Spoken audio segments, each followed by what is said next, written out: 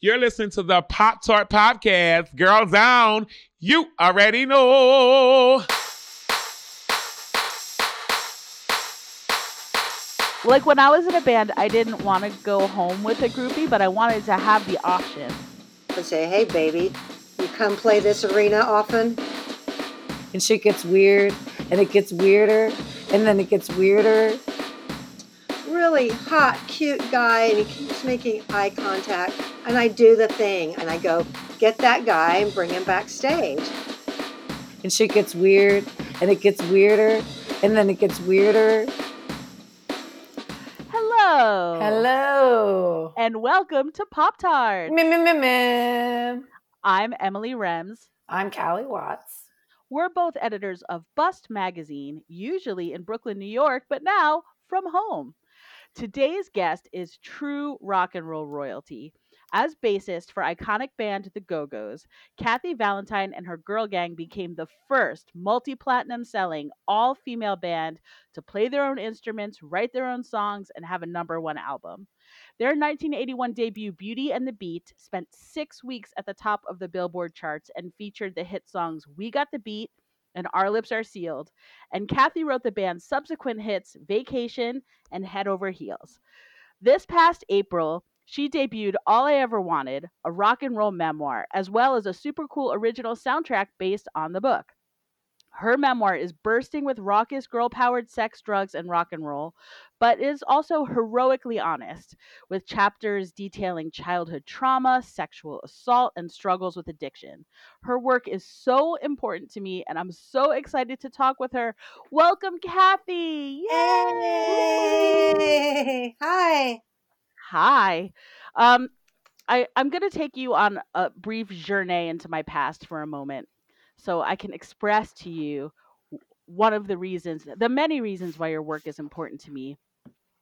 Uh, Specifically, your album Beauty and the Beat was so formative for me. I was 6 when it first came out, and the Go-Go's was the very first all-girl band I had ever seen. As soon as I knew that there was such a thing as an all-girl band, I wanted to be in one, and eventually I was. I took the album out of my local library over and over and over again, and I danced around my dining room like crazy because my parents had set up their record player in a low cabinet in the dining room so my 6-year-old self could actually play my own records without help. So I'd dance all around the dining room, playing Beauty and the Beat, and then returning it to the library and then taking it back out of the library. They got the beat, they got the beat, they got the beat. Yeah, they got the beat.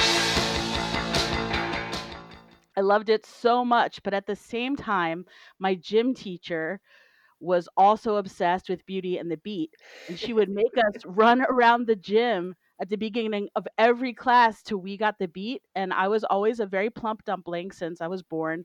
So I would actually throw up from running. And so to this day whenever I hear We Got the Beat, I get very happy and also very nauseous, like almost right away. So that's the Pavlovian response that your work has upon my life. And man. now, if you wouldn't mind, could you please give our listeners a quick and dirty intro into how you became a go-go? Yes, absolutely. I'd been a musician. In my mind, I was a seasoned pro. I'd been in, at least 4 or 5 bands, and I had been playing for 5 years, and I'd moved to LA to make it in the music business. And I had been in a band. I'd done some cool things. I'd played in London. I mean, I really felt like I was on my way, but I ended up like kind of out of a band. What am I going to do? 2 months went by. I'm 21 years old, and I'm kind of like, oh, I don't know what's happening here. I need to pull something together. And I met Charlotte from the Go-Go's at the Whiskey. It turns out that they had, in 5 days, 5 nights later, they had 8 sold out shows, and their bass player was sick. And so it was really, I mean, my name had come up, but I wasn't the only female musician in town. And I don't even know why my name came up because I wasn't even a bass player at all. But she asked if I played bass. I'm like, well, yeah. And I joined, I mean, I signed on to do those shows kind of as a okay, well, yeah, why not? They're a popular band. This will be fun. I had no idea how much I would fall in love, basically.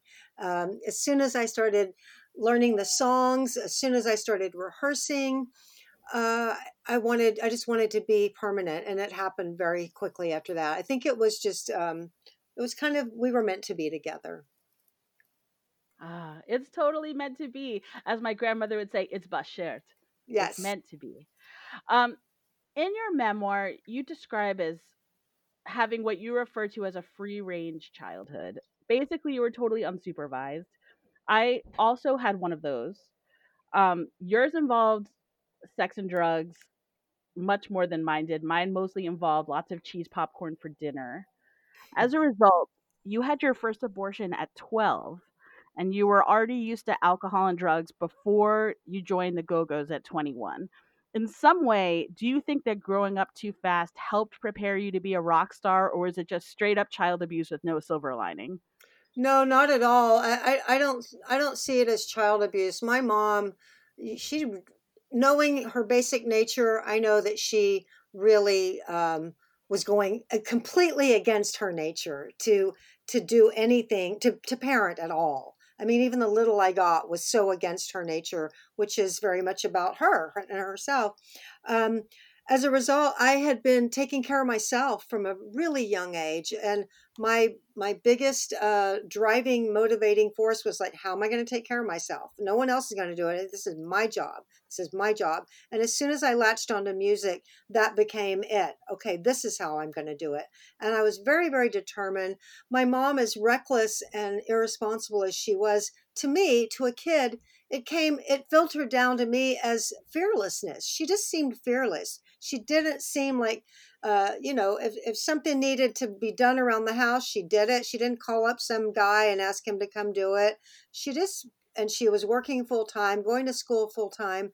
You know, I've seen people say some pretty, I was honest about my mom, but I really didn't want to demonize her or make her the villain of my story, because I really think my resiliency and strength came from that. And I think that helped me uh, go out to LA with the determination that I had. I mean, it didn't even enter my mind that I was not going to succeed. Not, it didn't even enter my mind. Yeah, I mean, you really like hustled and made it happen like before you were even legally old enough to drink. Like you were already doing the whole thing. So there has to have been some sort of life lessons that you learned to be able to do that. And there was, and I'm not going to say there wasn't bad sides of it too, but, you know, and I have no idea why some people take one situation and it just becomes a very victimized, terrible thing, and someone else becomes driving ambition. I don't know about all that, but for me, um, the bad side was that I trained myself to always project that I was always okay. Nothing could penetrate that, because that meant chaos in my life as a child. If I wasn't okay, then my mom wouldn't know what to do with that. It all worked on me being okay. That's how everything stayed together. And that became my mode of operating. And so anything like sadness or, weakness, to me, weakness, I just equated weakness with just, an abhorrent, terrible thing. You had to be strong to survive. You had to be. And it took me a really long time to open up, to be vulnerable, to recognize the parts of myself that were sad, that felt abandoned, that felt betrayed. Uh, it took a really long time. And writing this book made it happen on an even deeper level. I found it very poignant in the book the way you describe how, in many ways, the band became the family you never had. And I know I also felt that way when I was briefly in a girl band, and as a result, I was totally devastated when my band broke up. How did you manage those feelings? Is there any way to get over the loss of a girl band? I managed them the only way I knew how, which was, partying and drinking and, keep creating other families around me with friends. But it, it represented not only this sisterhood that I longed to feel a part of, the family that I longed to feel a part of, but it represented how I could take care of myself. This was how, I'd been told we were going to go to the poorhouse the whole time I was growing up. So while I wasn't obsessed with making money, I was very focused on, I got to take care of myself. I got to figure out how that's going to. So the band represented how I could live in the world, how I could be an adult on the outside anyway. So it was devastating. It was probably, it's just, I mean, I really wanted to get that onto the page because You did. Yeah, you did. I think that's something that so many people can relate to. And I really felt like if in the book, if I could really express what it felt like, not everyone has had the experience of being in a band or losing it and this and that, but everyone has lost something that means something Yeah. to them. Everybody has felt their pride or their ego kind of get in the way of something, or felt the joy of achieving. I mean, the feelings are things that are human, that we all have experienced at some point in our journey. So that's what I was really hoping, that anyone, that you didn't have to be a Go-Go's fan. That's what I really want people to know. It's like, you don't really have to be a Go-Go's fan to enjoy and relate to the book. Well, yeah, there's definitely a lot of universal shit in there to connect with. Definitely. Um, Something else that caught my attention was that according to your inspirations, Susie Quattro and the Runaways, and also in your experience, you said that men who were artists, who were actually musicians, were always helpful and accepting around you being in a girl band, in an all girl band. But it was the non artists who were being total sexist fuckwads. Wow. It was executives and radio DJs and club owners who were the real sexist gatekeepers standing in the way of women in rock. You wrote that your pre Go Go's band could have opened for the Sex Pistols when they first came to Texas, but the owner said to get the gig, your bandmate had to sleep with him. Is this still true as far as you know? Like, how far have women in rock come? And is this as true today as it was then? Because I thought that it was all the dudes in rock, but that's not been your experience. Well, the pattern didn't really emerge to me until I wrote the book, and I just, as I was writing it, I started seeing this pattern emerge, that how all the musicians that I had looked up to, for one thing, in Austin there weren't any women in bands. There were some women singers, but all the musicians I knew were men. When I went to clubs, the bands were guys, and all the bands I looked up to were guys. So getting that validation, getting, not being condescended to. I mean, it really meant everything to me, and I didn't really recognize it till I wrote the book. And I saw this pattern, and I wanted to acknowledge it, because I think, we hear all the time about the sexism and the bad things that happen, but I did want to acknowledge that when I saw it.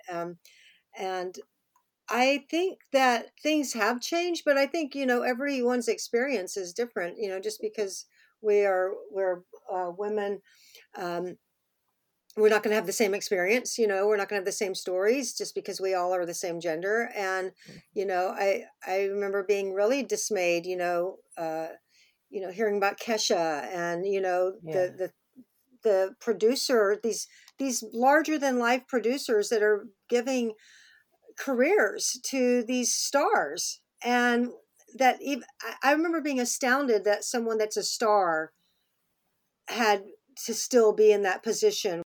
Obviously things go on, but I think there's a lot of things that have changed for the good. I think women aren't as categorized as much as they used to be. I think women can they can they can they can be as sexualized as they want, of their own choosing, Mhm.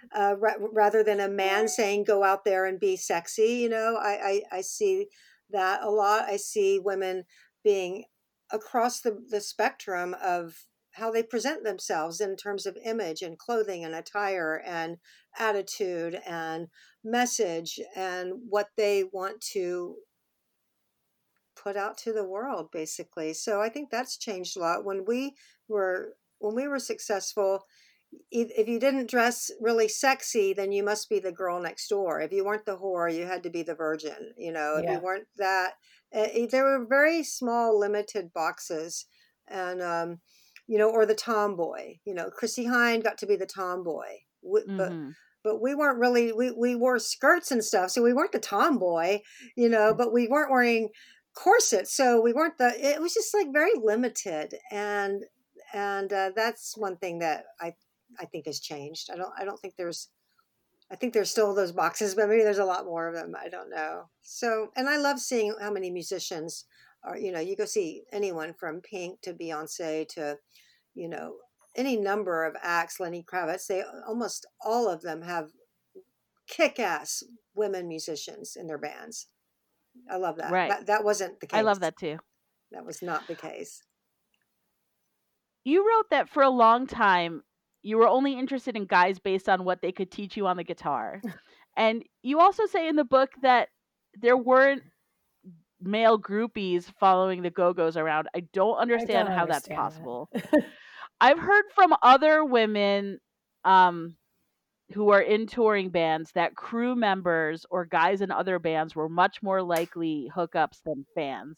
Why don't girl bands get the groupies they so richly deserve? Like, what's happening here? Well, I think it's, not to categorize or stereotype, but I do think there are physiological primordial instincts that we have, and I think of course that doesn't apply to everybody. I want to just put that disclaimer out there, but I do think women, the female as is tends to want to create a family or create a thing around them and nurture, and I think the guys want to just go spread their seeds all around. It's just caveman stuff. And I think that women in bands, what our experience was that we did tend to favor people in the crew or our band for flings and stuff, because it was like a little mini relationship. I want a relationship, even if it's a short one. Yeah, to each their own. Yeah. If I just want to get off, I don't need anyone to do that.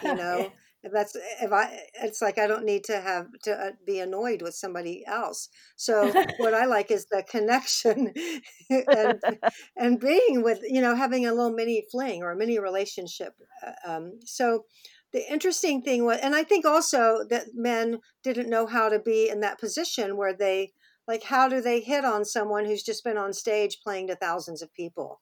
I mean, that just Right. wasn't in most guys' experience, Yeah. It's like, how do I do that? What do I go up and say, hey, baby, you come play this arena often, So That's true. Yeah. Like when I was in a band, I didn't want to go home with a groupie, but I wanted to have the option. I wanted to know that there were groupies lined up in case I were ever to want that. Well, I have this amazing story, and my time frame of my book. I've had very little. Mostly, I've had just wonderful feedback, but I've had a little tiny bit of grumblings, like, "Why'd you stop in 1990?" Because, it's a memoir. It's a slice of life, Yeah. and the journey. I was much more interested in crafting a really good story that put me on the map as a writer than I was in being the Go-Go's historian. So sorry, Go-Go's fans that are mad that I didn't go past 1990, but I had a perfect story arc and my time frame. But in the 90s, there was a time I'm completely sober, and I look out in the audience, and there's this really hot, cute guy, and he keeps making eye contact. And I do the guy thing, and I go, get that guy and bring him backstage. This guy, It's the such a good fingers thing. story.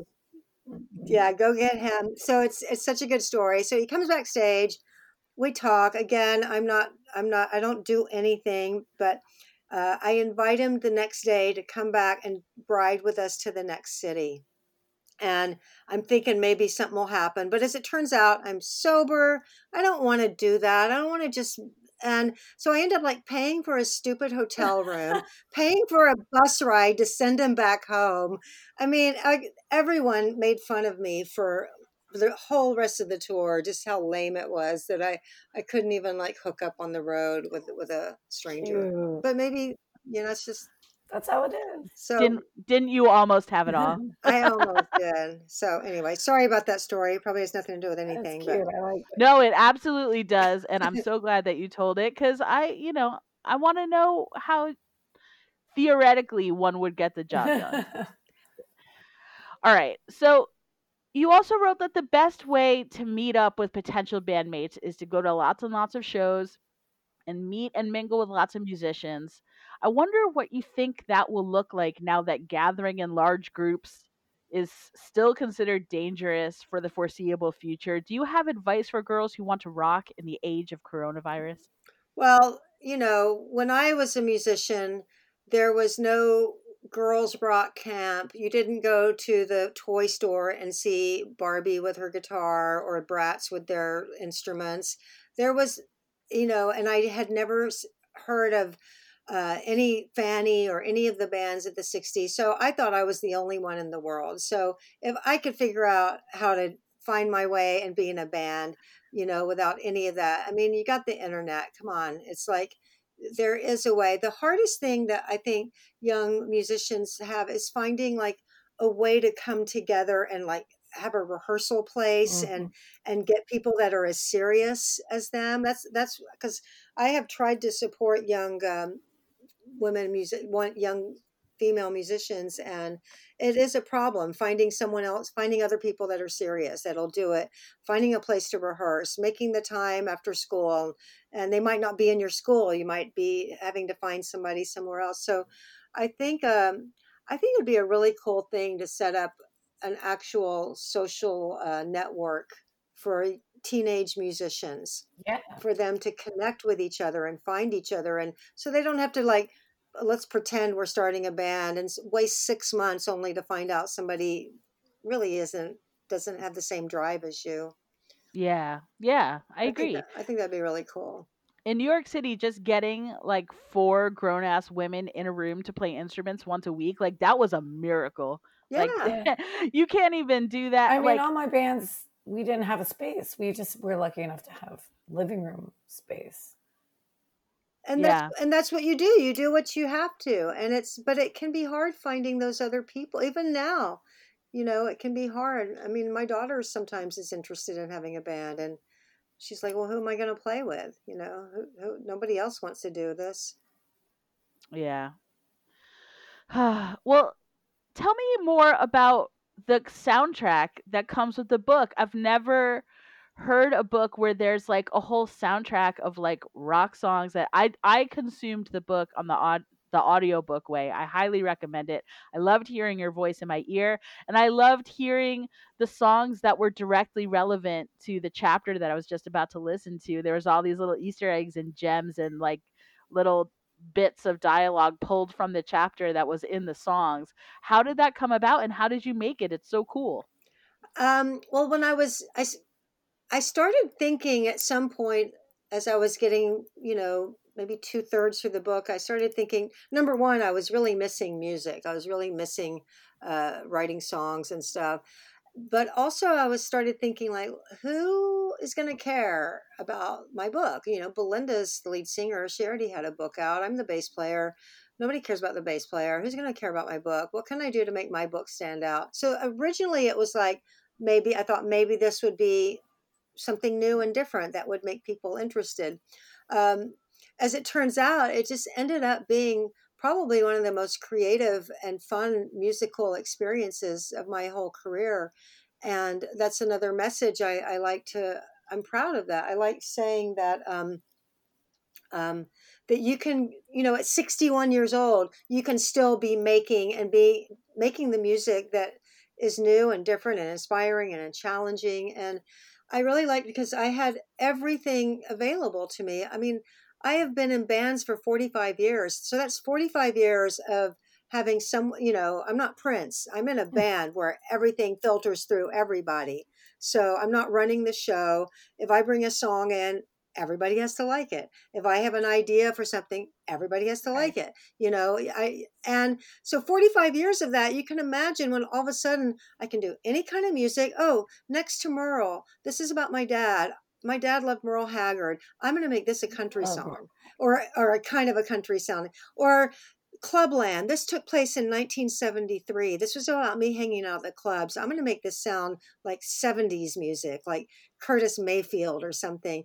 And so I was capturing not only the tone and the text of a chapter, but the mood and the feel. Like I'm going to do a song about getting raped. That one was like amazing to me because I wrote about that chapter about getting raped at 14, and I processed it like level down to here. But writing that song, when I started singing the chorus, if I can't, do it, just do it.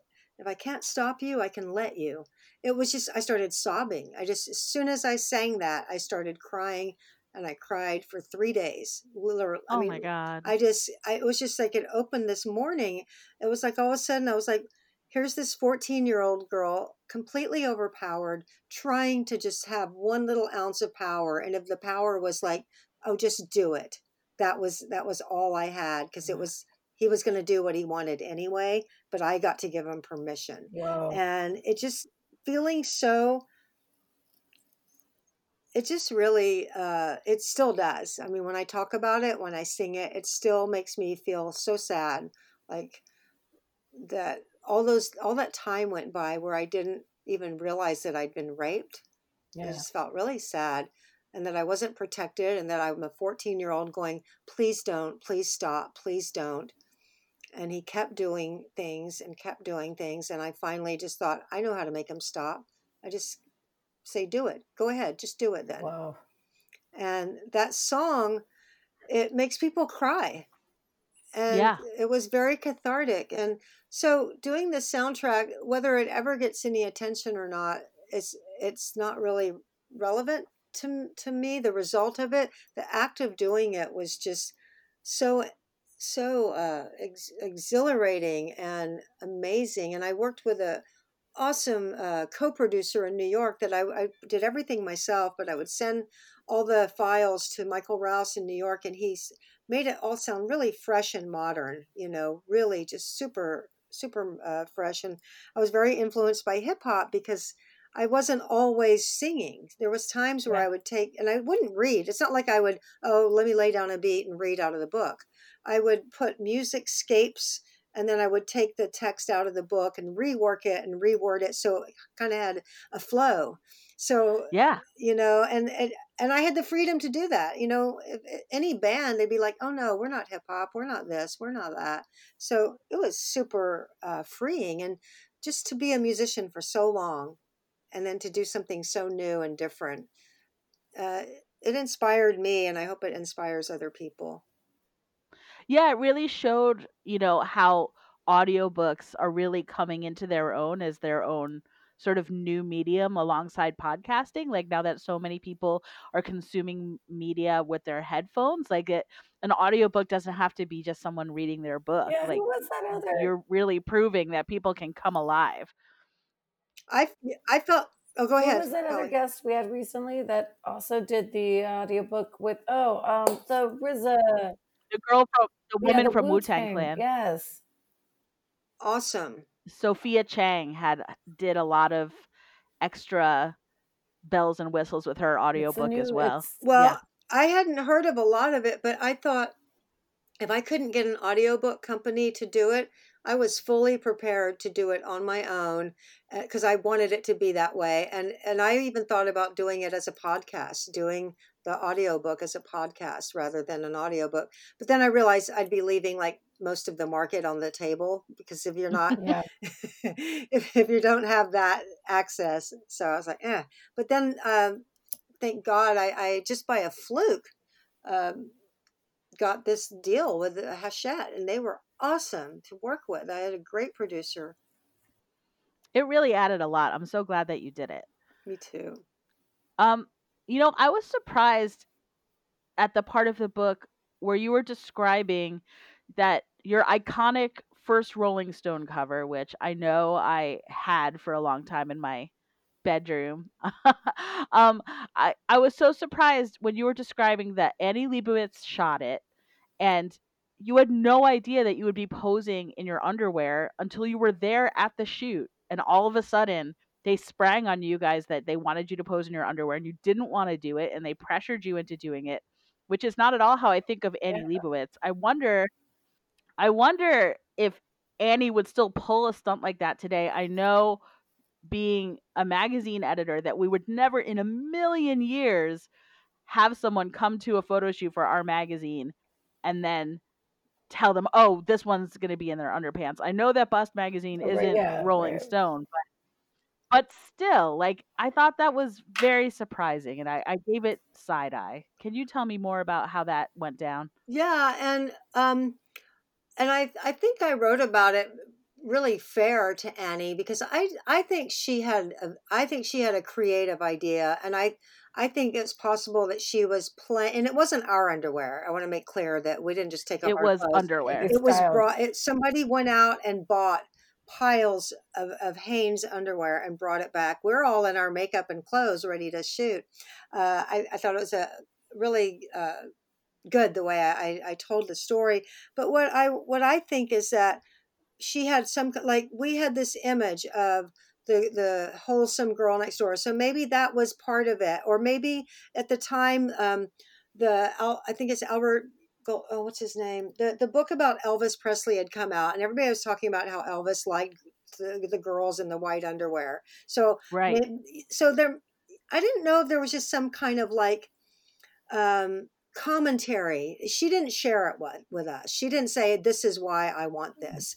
So it was all her idea. And I think she did have a vision. But what rubbed salt in the injury was the headline the Go-Go's put out. Yeah. That's what, and I was just like, I couldn't figure out, like, was it just like, I felt like it was a reverse deballing. It's like, look, they're not even sexy when they're in their underwear, like, or they're in their I don't know. It just something seemed very weird and off. Yet at the same time, I've been looking up. I mean, Annie Leibovitz is an icon. Rolling Stone is Right. iconic. This is a huge thing, to be on the cover of Rolling Stone. So um, part of the time you're being a good girl. You're doing what you're Mhm. doing as you're told, because you kind of put your trust into an iconic institution, and Yeah. ultimately, it was turned out to be one of their biggest covers. And the way we felt was like, hey, at least it's not like we're like in our lacy, sexy underwear. But at the same time, I don't know, there was some kind of visual or creative vision she had, and I'm not sure what it It was. would have been nice if she Yeah. asked. I'm just saying. Yeah, absolutely. And I'm still friends with the Steve Pond who did that story, and we still talk about it, because he had no say in the byline, or the, what do they call it, Headline. the lead. There's two parts of the book that made me really sad. The first one, I felt so sad listening to the part where you wrote about you needed another abortion when you were 23. You were on tour with the Police. Nobody in the band wanted to go with you. And then the night after you had the procedure, you were playing Oh, Madison Square Garden. You seemed like such a tight girl gang to me, worshiping you from home. But that part really revealed that the friendship wasn't as deep at that time as maybe it should have been. What was going on with you guys that I mean, you didn't end up having to go alone. Your manager went, but like, I feel like your band, yeah. at least someone should have been there. Well, I think it was a number of things. Like, the backdrop prior to that was we were really exhausted. We had been touring nonstop. And then in Europe, we're opening for the Police, and we're used to our touring is playing all these cool clubs all through America. We're playing clubs. We're moving up from the small club to the next level club. And these are the same clubs that Blondie had played, and Television, and the Ramones, and we're like following in the footsteps of all our favorite bands, and they're all sold out. So we're a huge success in our mind. We're not even thinking number one or anything. We're just know that we can pull into Detroit or Atlanta or Minneapolis and sell out a club. So we're feeling on top of the world, and then we get to Europe, and we're playing these big places, and they don't care. They don't like us. and they're not booing us or anything, but the police are really good musicians, and the audiences just aren't quite getting us. We don't have any airplay, and at the same time, the record company is working you to death because they know, oh, we've got this hot American band, and they're only going to be here 3 weeks, and so they're just cramming everything in. So for the first time, all that fun we'd been having, making the album and out on all that, the newness of it and the excitement, it was wearing a little thin. So everyone's tired, everyone's exhausted, a little beaten down because, we're not, it's not that fun being the opening band. Let's just, it's really not that fun. You're opening for someone else.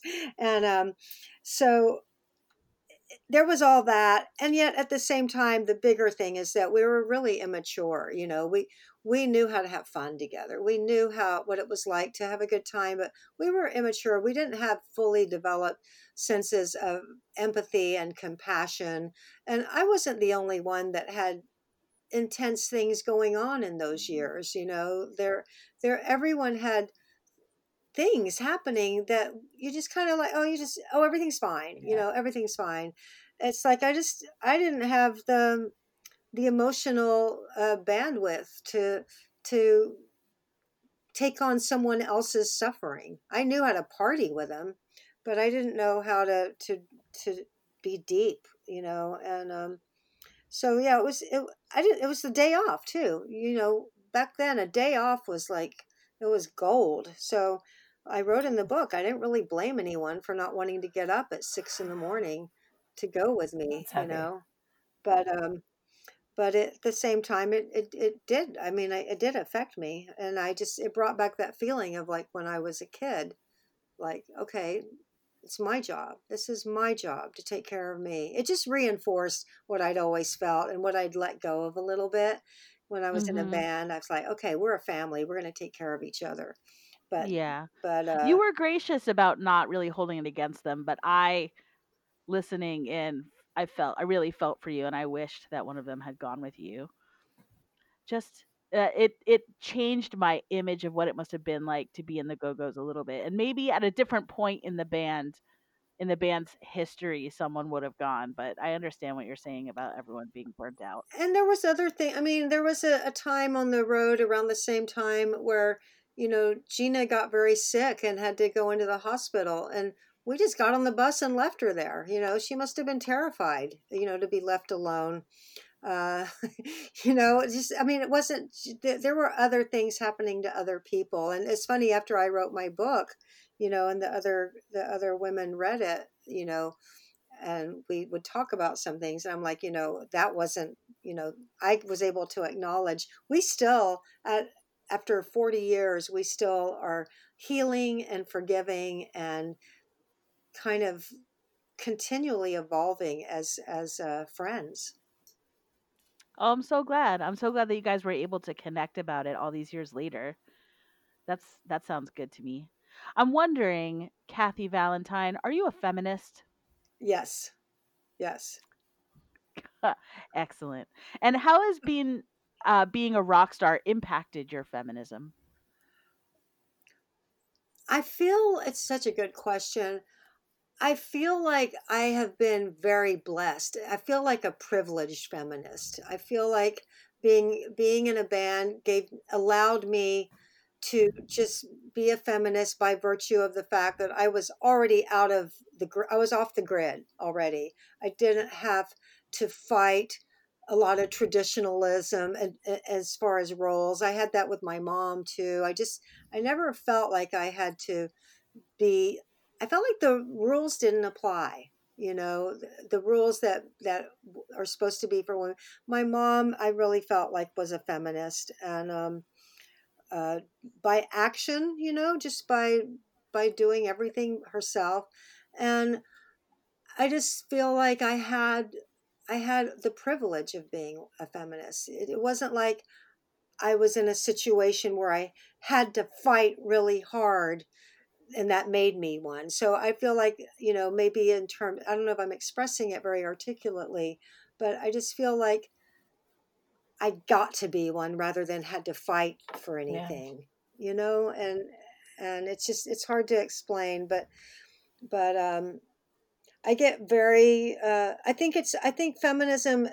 There's so many ways to define anything, and I think it's a visceral reaction. Like, how do you feel when you see a woman being treated, you know, in an unequal way, when she doesn't have the rights, when she's denied access to abortion, when she is can't pull herself up out of a situation because of any number of circumstances. How does it feel inside? And if it outrages you, I think you're a feminist. You know, if it causes outrage, I'm with and it. that, Yeah, you know, I agree. Um, I'd like to touch briefly on the second really sad part of your book for me. Um, you were expressing really deep regret in the book at being involved in what was known back then as the Go-Go's sex tape. It involved a passed out roadie getting penetrated with a vibrator. You were high at the time and didn't seem to be fully clear on what was going on, but you were on the tape very briefly participating. And of that incident, you wrote, "Some actions are inexcusable and the repercussions are infinite." I wonder what those repercussions have been and if you found any ways to make this a teachable moment or to otherwise find healing around it. it will always remain the biggest regret of my life, and it's humiliating and humbling to know that whether you're high and messed up or not, that you are capable of any being participating in any kind of uh, predatorial actions, you know. And at the same time, you know, many times looking back, I saw that I had been the victim of that too, and I think there's always a cycle. I think most people that participate, whatever degree it is, have experienced being on the other end of it. Um, Forgiving myself, it's just I can't really forgive myself. I just can't. It's something that will always bother me. I would consider running for office. You know, I would consider politics if it wasn't for that. It's just a horrible, horrible thing to carry with you. And it makes me really upset to think about it and to talk about it, and to know that it's out there, you know, that it's just, all you can do is, they, all you can do is kind of change your behavior Yeah. completely, and do at every opportunity, try to do something good in the world and be a champion for people, and never ever victimize anyone again. And you know, I think I have daily actions that are the opposite of that, but it doesn't make it that it didn't Yeah. happen. I definitely Yeah. agree in change and learning. Yeah. And thank you so much for addressing it both with me and with the book. I think that's really brave and you didn't have to. And I think that you were willing to really goes a long way in proving that you really want to move past it to a better place I for uh, sure. I felt like writing the book, that I wouldn't have any credibility. I mean, to me, it had to be a literary memoir. It wasn't a spill all, you know, here's the dirt. Look at all the crazy stuff this band. It had to be, it had to be truthful. And, you know, the judgment of what to leave out and what to leave in and what to not write about really came from how affected it was. Because if I couldn't feel it really strongly, I don't think the story needed to be told. And that's something that I feel so strongly. And even just talking about it now, it's like I fight back the tears. So Mhm. it's like in memoir, you know, I wasn't writing a novel. I wasn't writing an essay. I wasn't writing a magazine story. I was writing a memoir. And to me, memoir is about stuff that is Yeah. real. And if, I don't know. I would like to know, Kathy Valentine, what are your hopes and your dreams and your goals for the rest of 2020? And what is the first thing you would like to do once lockdown is over?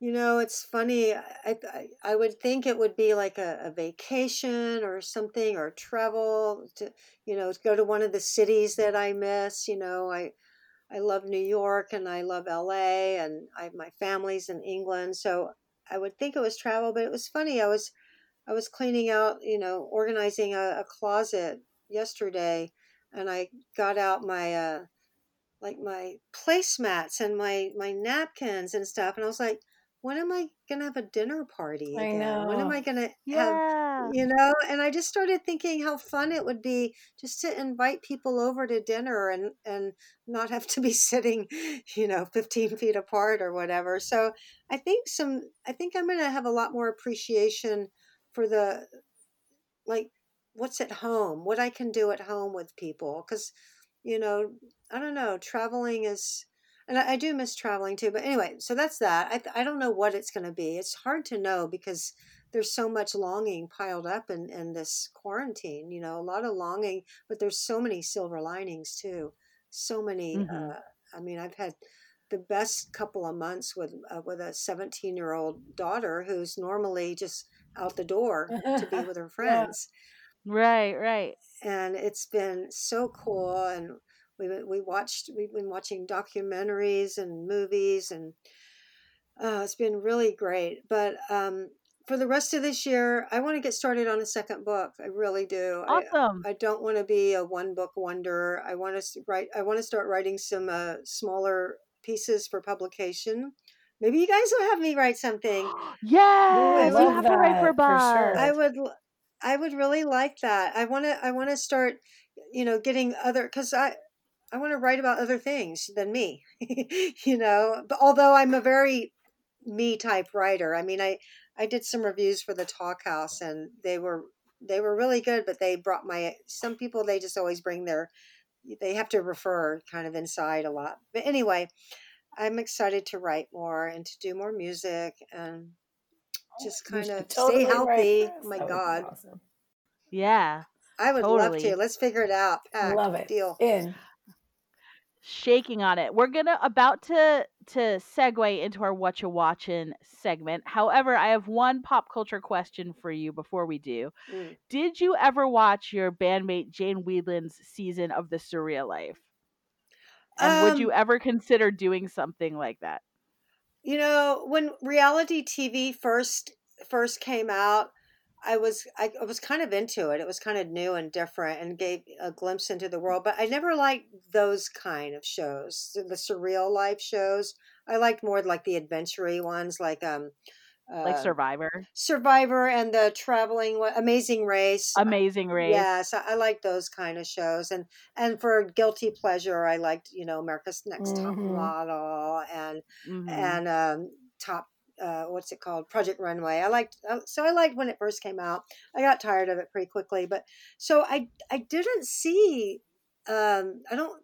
I think I saw one or two episodes that were kind of well known. I think It was pretty extreme. Like I know Jane got into it with the brat. yes, I think I saw Oh, I that. never saw that. And the thing that's really sad, I mean, that was 2005. So it's 15 years ago, but in those 15 years, like two of those people that were on there with her are dead. Oh, One from OD and one from alcoholism. Vern Troyer That was died the of same alcoholism season. complications, and China OD'd. Like they really had people I sort of, forgot that China was on that. Oh my God. yeah, and she was out of control. Wow. So they definitely, there's sort of they call it, you could say that it's a guilty pleasure, but it's Voyeurism. also like there's certain voyeurism to putting certain people who like Like my really problem need that with check really watching bad Whitney for whatever reason. Houston's yeah. Reality show. Yeah. Yeah, and not to be like, oh, I don't feel like old at all, but I'll promise people that when you get like into your later 50s, you just start really having a different view about how you spend your time. I have a sense of Mm. urgency about, like, do I have enough time to read all the books I want to read? I don't think I do. Do I have enough time to catch up on these films, or to write the stuff I want to write, or make the music? And you start being a little bit pickier. And TV, that kind of TV was one of the things that just went, I just don't Yeah. have Yeah, maybe you time. don't want to like spend months in a house with Christopher Knight from the Yeah. Brady Bunch. Like maybe that's not the year to do Right. it. All right, well, we're going to take the briefest of breaks. And when we come back, I'm going to ask our guest and then Callie. And then hopefully Callie will ask me what you watching. Yeah.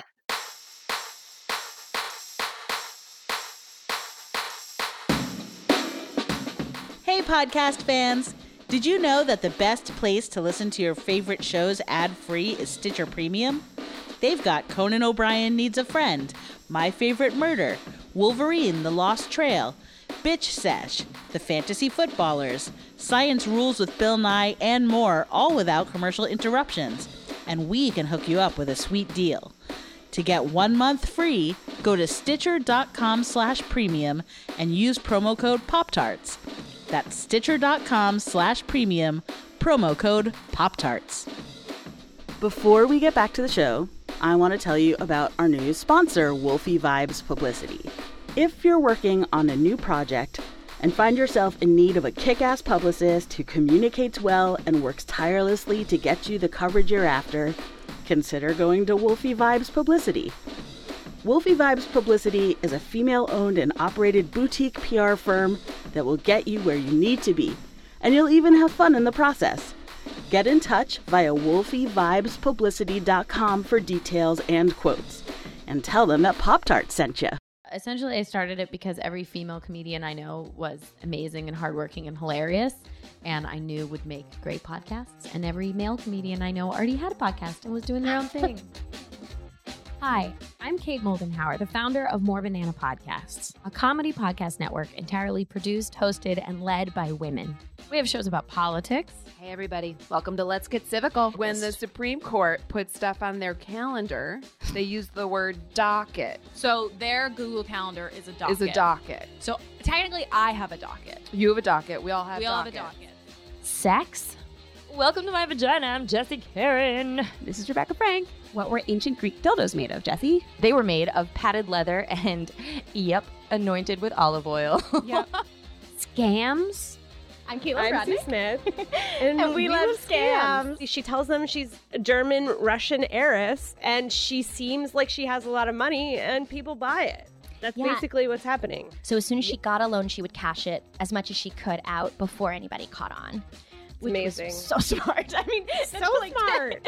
I mean, it's terrible, but like to take that money out immediately. Because women are actually pretty versatile and funny. More Banana is a network of women's voices, unfiltered and uninterrupted. Find us everywhere you get your podcasts and learn about our growing roster of shows at morebanana.com.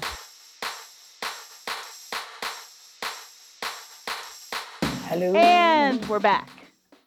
Hello. Kathy Valentine, I would like to know what you watching. And when I say what you watching, it is a broad question.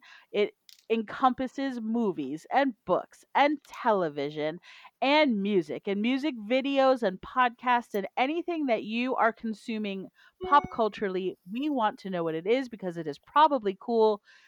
Kathy Valentine, what you watching? I'm catching up a lot. As I just said, I don't watch a lot of stuff. So I just watched, I love 20 Feet from Stardom, the documentary. Yes. I just watched that and I loved it. God, that was good. And I was like Googling every single person on it to find out what happened to them. And dude, that part about the Rolling Stones backup singer who was I pregnant, do who they pulled remember out of this. bed. Mary Clayton, and when the curl, yes, my God. I never knew that. I never knew. I mean, it's just like, yeah, crazy. I part. never heard that track the same way again. Yeah, so I loved that, and I'm reading a lot. What am I reading? I just read this great Janis Joplin biography by Holly George Warren. So good, so good. I always blank out. See, I should have just written things down because I blank out when people ask me things. No problem. Callie, what you watching? Hollywood, the Ryan Murphy. How is it? I it's on haven't Netflix. watched it It's yet. so good. They take some liberties with some of the characters that are real characters.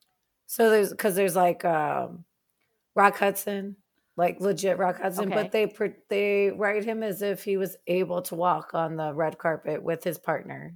So there's like a little, it's Mm. like part based on characters, and then some, and they use their real names, but they're not exact. And then there's Annie Mae Wong on there, who I really want to know more about.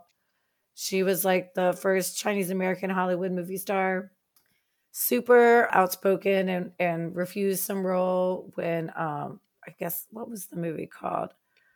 Some movie where Paul Mooney was cast as an Asian American lead, Good Earth, and she got really pissed and then started saying she wouldn't play like stereotypical roles.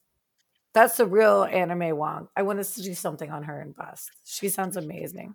And then Tallulah Bankhead is in it, and Haiti McDaniel. Yeah, that's Hattie Queen McDaniel. Latifah, Mhm. dude. I didn't know Queen Latifah was playing Hattie Yes. McDaniel in that. That's And amazing. then there's a Vivian Lee character. It's really good. How can Ryan Murphy make so many shows at the same Right? time? I mean, this one isn't as exciting as some of the others, but it's also, I love old Hollywood, so it gives me that. I saw this movie Stung, which is a horror movie about giant wasps. It's a comedy horror. Oh my God, that's so on trend right now with those murder hornets. Yeah. I found that if you go to Hulu horror and you scroll all the way down to see more, it has horror sub genres, and horror comedy is one. And Stung is there. Oh. It was amazing if you like cheesy horror. It's like giant wasps at a garden party, like eating whole bodies. Nice. And then this movie that my friend Christian recommended, As Above, So Below, which is about an architect. Oh, I was just doing the as above, so below. I thought you were hand dancing at me. symbols. It's this architect. It's played by an actress I've never heard of, Perdita Weeks. I've never actually heard of any of the people in this movie. I have never heard of her either. But it's like a low budget horror, and it's very slow at the beginning. But it's this architect. She's sort of like a Temple of the Doom type situation, and she needs to find this philosopher's stone that's underneath the catacombs in Paris. And she gets this like crew together, and they go underneath the catacombs into these secret like chambers, and shit gets weird, and it gets weirder, and then it gets weirder. There's a lot of really good blood, and the end is totally insane. If you're impressed with the blood, then it must be Yes. good blood because you're a blood connoisseur. You know this. And then also just like a little Instagrammy thing was Boss Bitch Fight Challenge, which I sent around with Zoe Bell. You know, she Oh. was in Bust, right? Didn't we have her in there? The Yes, we did right, because she's and a direct stunt stunt woman. scenes and stuff. And she had all these Hollywood ladies that have done stunts, like across the gamut. Oh, I Yes, saw so that. good. It's like Zoe Bell, Lucy Lawless, Drew good. Barrymore, Julia Lewis, Rosario Dawson, Cameron Diaz out of retirement, Daryl Hannah. doing Yeah, but they're stunt like fight scenes they'll type stuff. interact with each other. So like one will punch the other, and the other will like do a stunt backwards into their pool at their house, and then the other will like punch Halle Oh, Berry. cool. It was awesome. Nice. I'll have to check it out. It was awesome. So that's what yeah. I've been watching. What have you been watching, babe?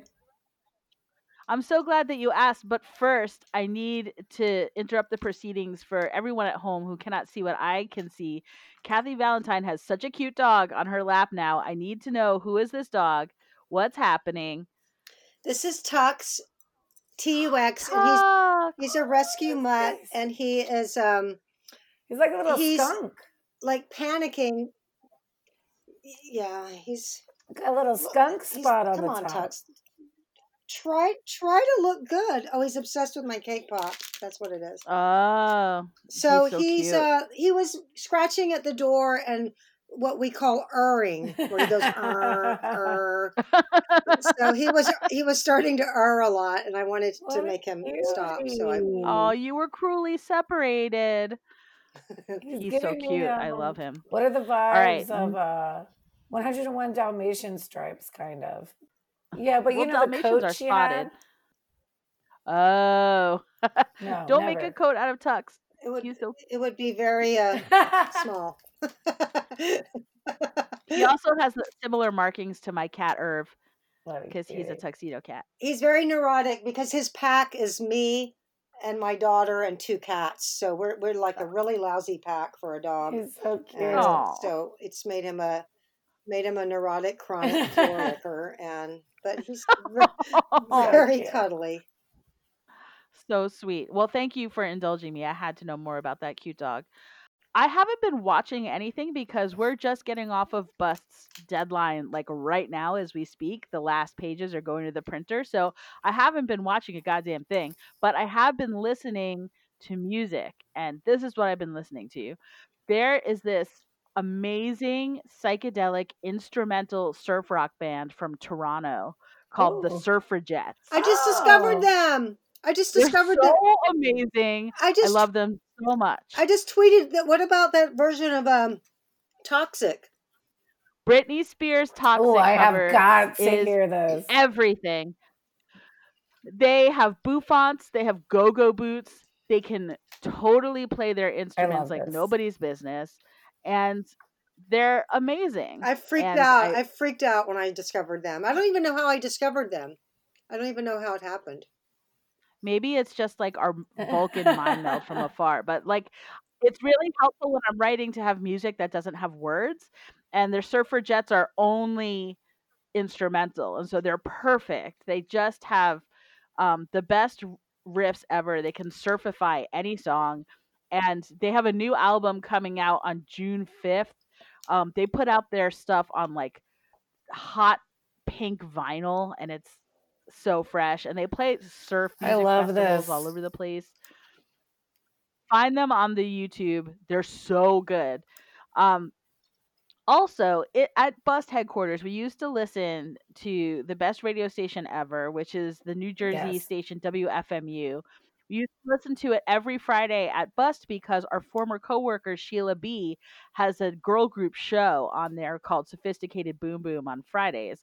But while I was trying to write the cover story for the next Bust, I tuned into FMU and I got sucked into this block of 3 great Wednesday shows. The first one is called Weekly World Blues. The second is called Honky Tonk Radio Ooh. Girl. And the third is the Evan Funk Davies show. All 3 of them were so good. I forgot how much I missed radio shows hosted by real DJs who actually love the music and are spinning from their own collections. It's really, such a lost art, and they just keep the dream alive over at WFMU. And it's, streaming all the time on the internet for anyone, anywhere to listen to. It's such a gift that keeps on giving. Everyone should listen to FMU all the time. And frankly, I felt ashamed that I hadn't been doing it more because it's like one of those things like the public library where Lori you walk in Hensel and you're like, always oh has my it God. on in her car all the time. Anytime I'm with Hensel, she has it It's on. just the best. And then the third gem that I've been listening to is there's this really cool Brooklyn label called Big Crown Recordings, and they put out like musicians that sound like they're recording in the early 60s, but Into they're it? really recording now.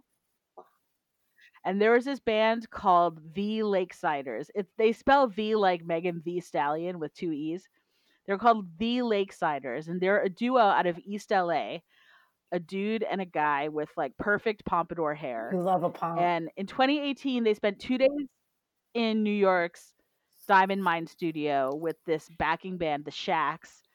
And during that session, they created possibly the perfect song. It's called Parachute. Oh my God, I'm going to have to look it up. And it has become a modern day 60s style soul classic. They've made a beautiful atmospheric video to go along with it. And then they broke up.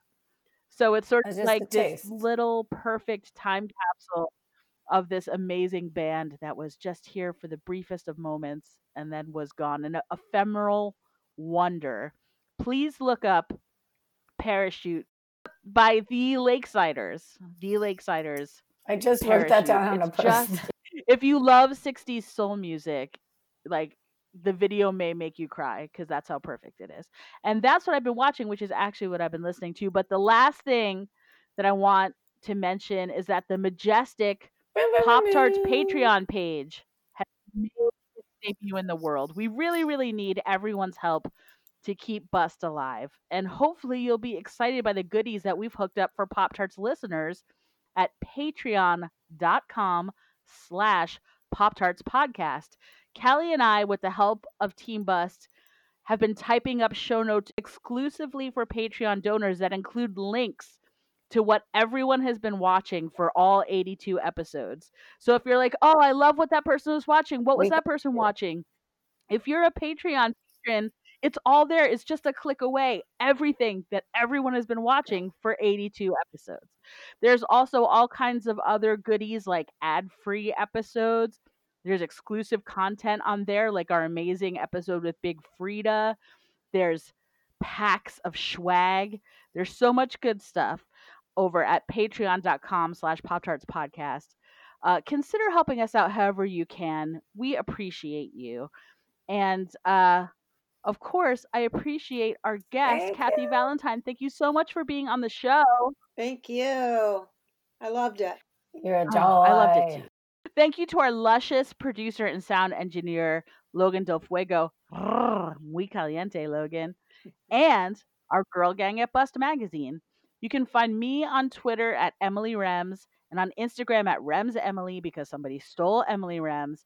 You cannot find Callie on social media. She does not want to be found, but I think you can find Kathy Valentine. Where can people find you, Kathy? You can find me, Kathy_Valentine on Twitter, Kathy.Valentine on Instagram, Facebook, and my big pride and pain in the butt is that I always post different content to every single social media. A true so player. Don't miss out. Come to all of them. You're putting your back into it. I appreciate that. And you can email Callie and I. You can email me at emilyrems@bust.com. CallieW@bust.com. And you can learn more about this show at bust.com/Pop-Tarts. And finally, please rate and review this podcast on Apple Podcasts. We super duper appreciate it. And until next time, mwah! You guys are so awesome. I'm really liking this. Like giant wasps at a garden party. Covered in sugar. It's so good.